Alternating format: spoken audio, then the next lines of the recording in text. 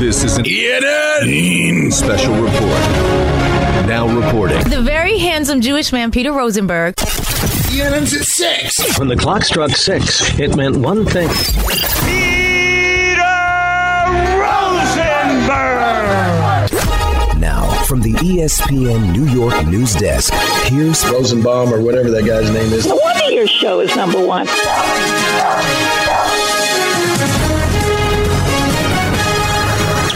Hey everyone, welcome to ENN on TV. Ray-Ro. Brought to you by Security Dodge. Go see Michelle Scalisi. And don't forget to... Come get some. Let's start off by saying good evening to Michael. Who knows what poop tastes like? Could be a delight. And to Michael. Who are you choking out? And to Don. I don't know if I hate anybody that much to kill them. And I'm certainly not going to say it on the air if I did. And to Don. Peter, I don't want to kill. And Don. Peter. Don. I don't want to be with a pig. And Don. I don't want to be with a chicken. And Don. There's a bus. And good evening to myself. I don't want you to die. There's a sentence there with mine. If we get it in the right order, we might actually have a sentence. I'm not sure. A sentence? I don't want to be with a chicken.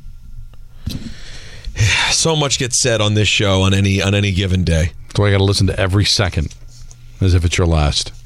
Speaking of shows you got to listen to, Amani Toomer was on with DNR earlier. Stealing our guest. We're the only people who talked to Amani Toomer. They ripped it off from us. They didn't have any reply to me saying they stole RJ. What can you say? You can't say anything because that is the mic drop. You know what I know what I would say if I was them. What? So, yeah, he chose us. We're better. That's what I would say. But they didn't. So what does that mean? That they're weak. That's the only response. Because you said there's no response. Oh, there's a response. But he didn't. You got to own it. The only response is to own it. Them. It was offered up to him. Yeah. And he wasn't the main producer here. Right. It was Andrew. Right. So they stole him. So any idea they come up with comes from us. But that's just rude. If he waited it out, though. We would have had to wait a while before Andrew left. That's true. Would have been worth it, though. Oh, although we benefit Anthony because can hear you. No, he understands. Listen, I made him the co-host of Game Misconduct. That would never have happened otherwise. Well, we made out. For some shows you can't. Oh, yeah. I haven't talked to him about it, but you'd be good with that, right? If it's a day that I think there should be a pod and I'm not available, that you can handle it. Well, that's a lot of responsibility. I think I can handle it, though. I'd be honored. But when you talk about RJ, you're kind of de facto insulting Anthony. No, I'm not. I'm just saying they stole RJ. But we had Anthony anyway. There were two people at Anthony? Well, but Anthony would have eventually ended up here because Andrew left. Right. And I got to work with him at night, and you don't... Wait, no, but RJ left first. But I'm saying is that RJ would have... Anthony would have eventually been on our show. Well, not it if all neither, worked out. Not if neither of them left. He'd be, doing God knows what, flipping burgers, getting attacked by Evan Neal. But Anthony did leave. I mean, Andrew did leave. Let's hear from Amani on DNR.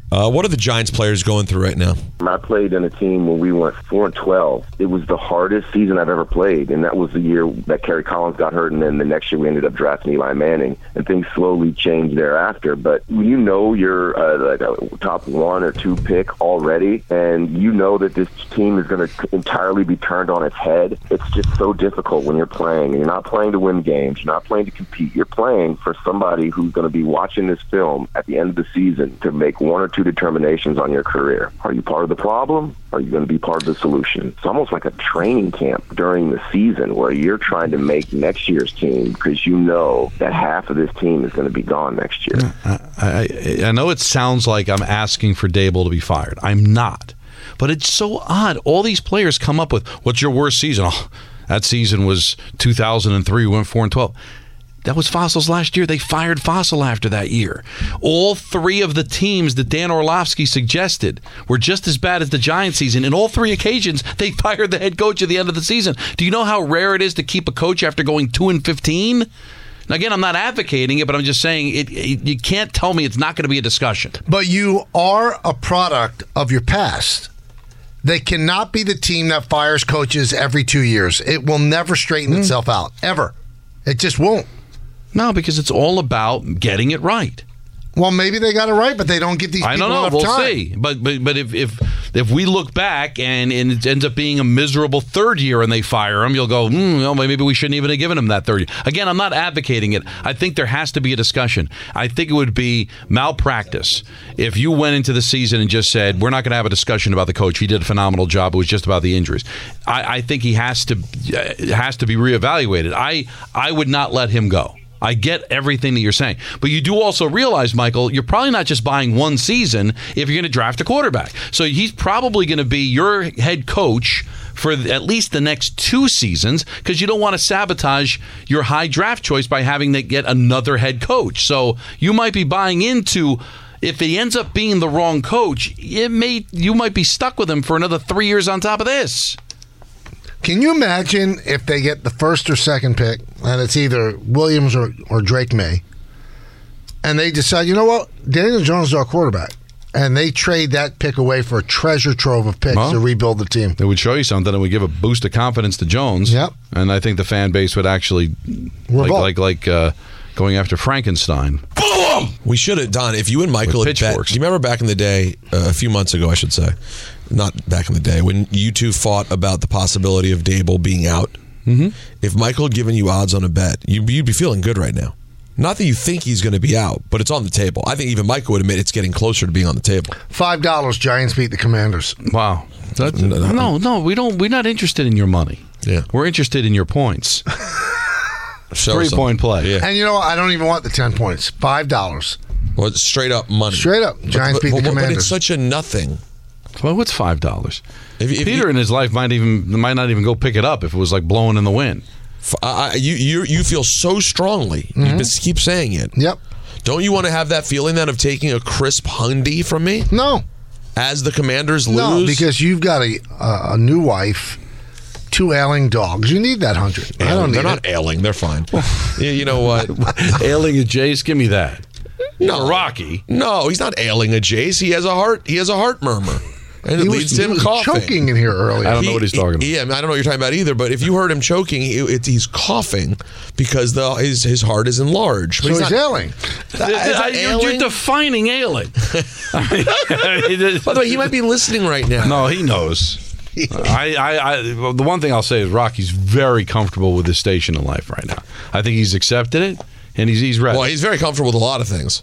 If everybody had what Rocky had going on, they'd feel confident every day. Does he get into bed? You know what I mean? Michael, he can't tell you what he's talking about, but you would agree. Oh, yeah. Does he get into bed? You're chilling. Does he get into bed with you and Nat? Of course. Oh, my God. What? No, I have no issue with that. Why would that bother you? Not allowed at our house. Well, Butter's 6 times the size of Rocky. Well, you should not allow a pet in your bed. Well, you know what? You should not tell people how to parent their animals. Why is this? You've been a parent for 5 minutes. You barely even know the dog. All I know is that where Butter goes when she's outside, I don't want to bring those germs in the bed.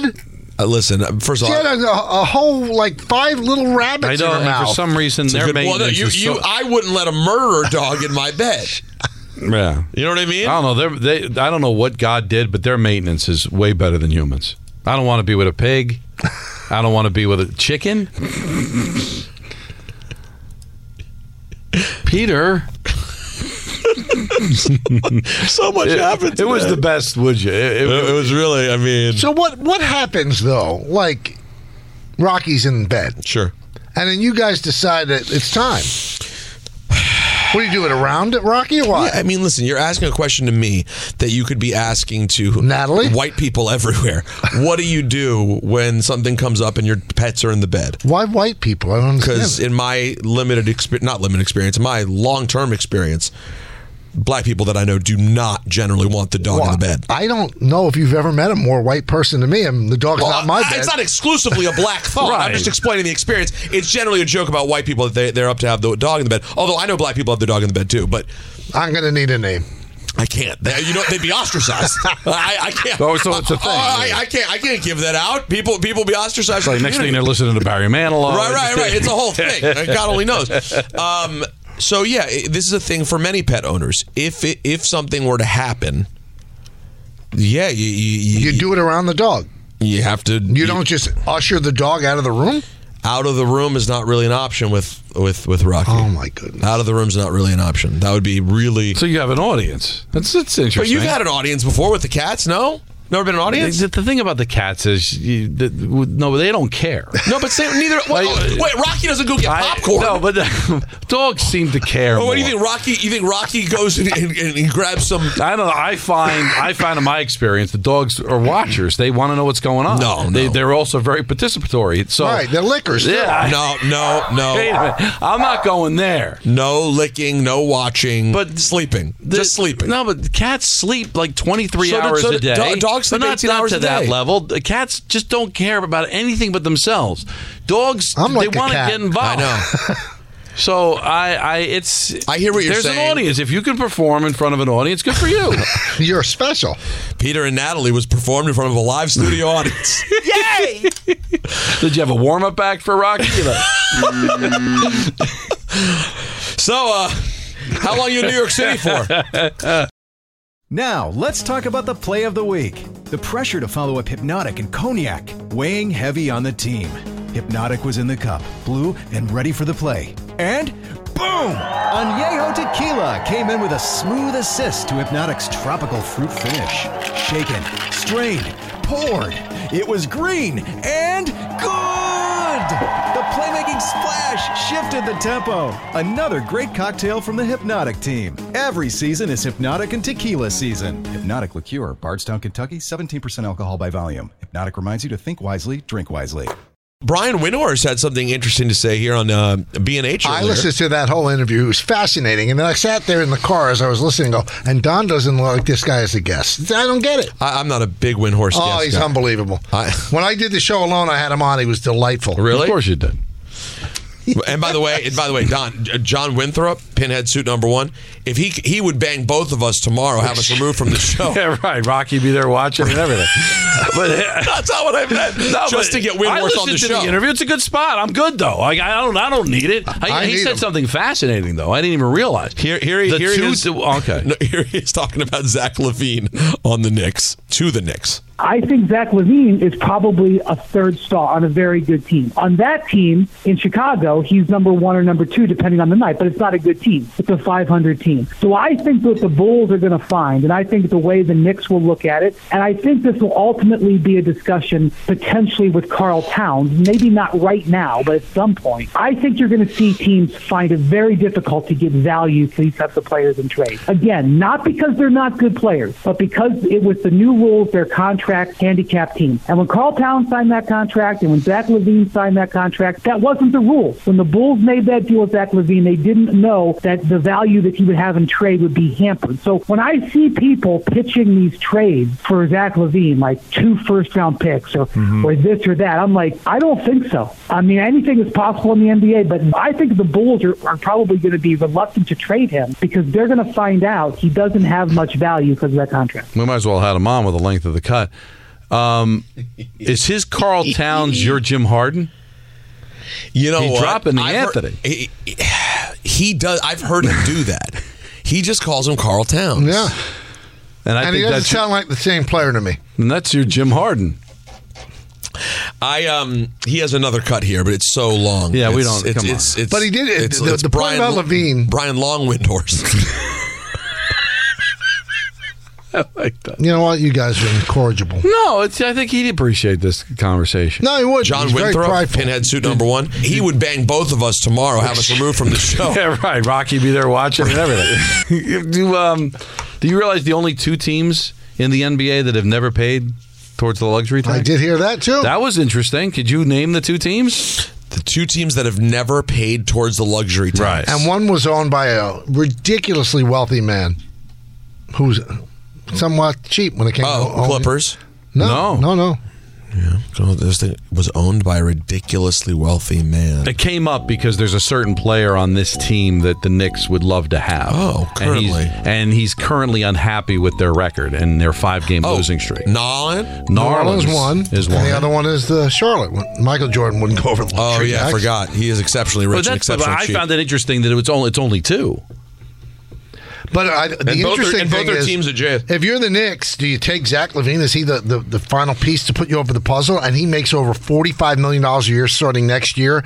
And the way the NBA's new basic agreement is, you can't have that third guy making big money. So he'd have to move up and be your top guy. Then it's going to be Randall and then Brunson. And Brunson, after next year, can opt out. He's going to get a max deal, too. So when you get that third guy, you've got to pick the right guy. That's the thing, too. And I don't know if I think either Cat or Zach, certainly more Cat than Zach to me. KT to Windhorse. Carl. Yeah. Carl T. I don't know if either is the one are they worth that? So Carl and the Towns will make over $50 million starting next year for 4 years. And they were talking about maybe trying for Ingram in New Orleans. You know what? I'm a big believer in Zion. If he could catch his breath after what we heard from him, I would take him. Could you catch a deal on Zion, though, giving everything? Yeah. Could you catch a break with the injuries? That's what would concern me. But by the way, what if you somehow get it right and you get full Zion? But Scott Perry, the former GM of the Knicks, made a great point. He said everybody keeps making these trades to bring in disgruntled players. He said most times when you bring in a disgruntled player, they remain disgruntled. Mm-hmm. He said, look at James Harden, what he's done to the Clippers. Oh, they lost again last night. They have not won with him. It's amazing. And now they're going to bench Russell Westbrook because they can't play together. Wow, this is going great. You know, I forgot to tell you guys, when I was at the Nets game last week, great seats. Great seats. Love the Nets. I didn't ask you, were you on the Jumbotron as a celebrity? No. See, that's wrong. Well, in all fairness, did you bring Rocky? Because Rocky was not there, but I was not in the front row, so that wouldn't be a celebrity situation. God forbid they show me in the second row. What would people say? But by the way, the little dinner club, the situation they have at Barclays Center. Michael, have you done it? Yeah, it's tremendous. No, but you made a great point off the air. What? That the Nets can't be the Knicks. It's impossible. Right. But there's an area where they can step up their game, and that's the behind the scenes stuff. And they right? For their celebrities, where they treat people great. They make it it's a lovely experience. But I sat next to the most annoying fan. I sat next to one of those Celtics fans, and it's not just Celtics fans. Every team has that guy who's cheering for the Celtics, but booing Jaylen Brown and giving him a hard time at every turn. I was like, why would you? You want to be... I get it. He's been disgruntled at times and you're never sure what's happening. But you want to be literally part of it? And you're sitting so close that he's going to notice. So you're literally part of whatever in his brain happens that he starts thinking, do I really want to be here? He's thinking of you. He's clearly an incredibly talented player. What's the point? You're cheering for Tatum and then giving Brown a hard time? By the way, Tatum and Porzingis out tonight against the Sixers. Well, that's not what you want. No. Well, because it's Wednesday. Oh, you got... Well, yeah. If it was Tuesday or Friday, you can't... It's on. Did you see the Wizards' tough court, loss by for the Sixers yesterday, by the way. Wizards what? The Wizards' court last night. Every court I saw was equally repugnant. Blue and teal. I hate the courts. I would the courts. If I was a player, it would be like Charlie Brown. I might just follow the line off the court. You know who else hates the courts? Who? 45. I hate the courts. The NBA courts, they're very unfair. Very unfair what they do to us. They judge, and you're not supposed to judge like that. Even if you're a judge, you're a hateful judge. We hate the courts. 45 doesn't like the Yankee right fielder either. I hate Judge. He's a bad guy, but you know who I like? Kyle Higashioka. That's how they say it. Higashioka. Know what's the other guy I like? Nastiness. The Hialeah Kid. Throws that fastball. No, I really do hate the courts, though. I looked up last night. I checked it on the Pacers-Sixers game. I was bouncing around a bit. They were all just... woof. The Bulls one, blood red, that's interesting. They're just hard. I'm curious if, younger people... do kids think it's really cool? I'm not some big anti-jersey guy. I like jerseys being different, but the courts just ain't it for me. All right. So I'm sure everyone saw Draymond Green putting a rear naked choke on Rudy Gobert after he ran in on an altercation between Cat and Draymond. and Clay. Pat Bev. No, Cat wasn't. No. Oh, who was Clay tied up with? Clay was tied up with someone else. Gobert came in. Right. Draymond grabs Gobert. And Gobert was just playing peacemaker. Yeah, he was just trying to. He didn't do anything. And then Draymond really held on to the chokehold. And then a lot of people were giving Cat a hard time because he was standing right there and didn't really aggressively try to do anything to Draymond. Now, where was A-Rod during this? Pat Bev, who's not one to hold back his opinion. Here he is on the Pat Bev pod.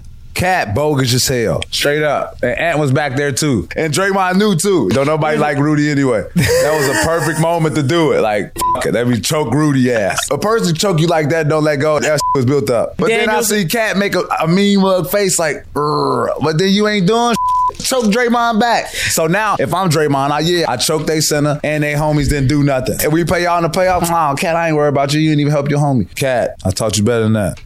Mm-hmm. The choke. Do you know that Draymond's been thrown out of both games that Steph Curry didn't play? Yeah. Oh, perfect. Just what you need. Yeah. By the way, the end of the chokehold, you know what I was thinking? That will do it for ENN. On this, what's day today? 15th. The 15th. It was brought to you by Security Dodge. Shop 24/7 at securitydodge.com. Go see Michelle Scalisi, grab a t-shirt, and come get some. Thank you during their Black Friday. Thank you. Salesman. Thank you very much. Dan Grosser for a half hour, then the Nick pregame show, Knicks and the Hawks. So stay tuned for that, and we'll be back again tomorrow. See you, everybody. Thanks for listening to the Michael K. Show podcast. Hear more of Michael, Don, and Peter live weekday afternoon starting at 3 on 98.7 ESPN in New York, the ESPN app, the TuneIn app, or on your smart speaker. Hey, Alexa, play 98.7 ESPN.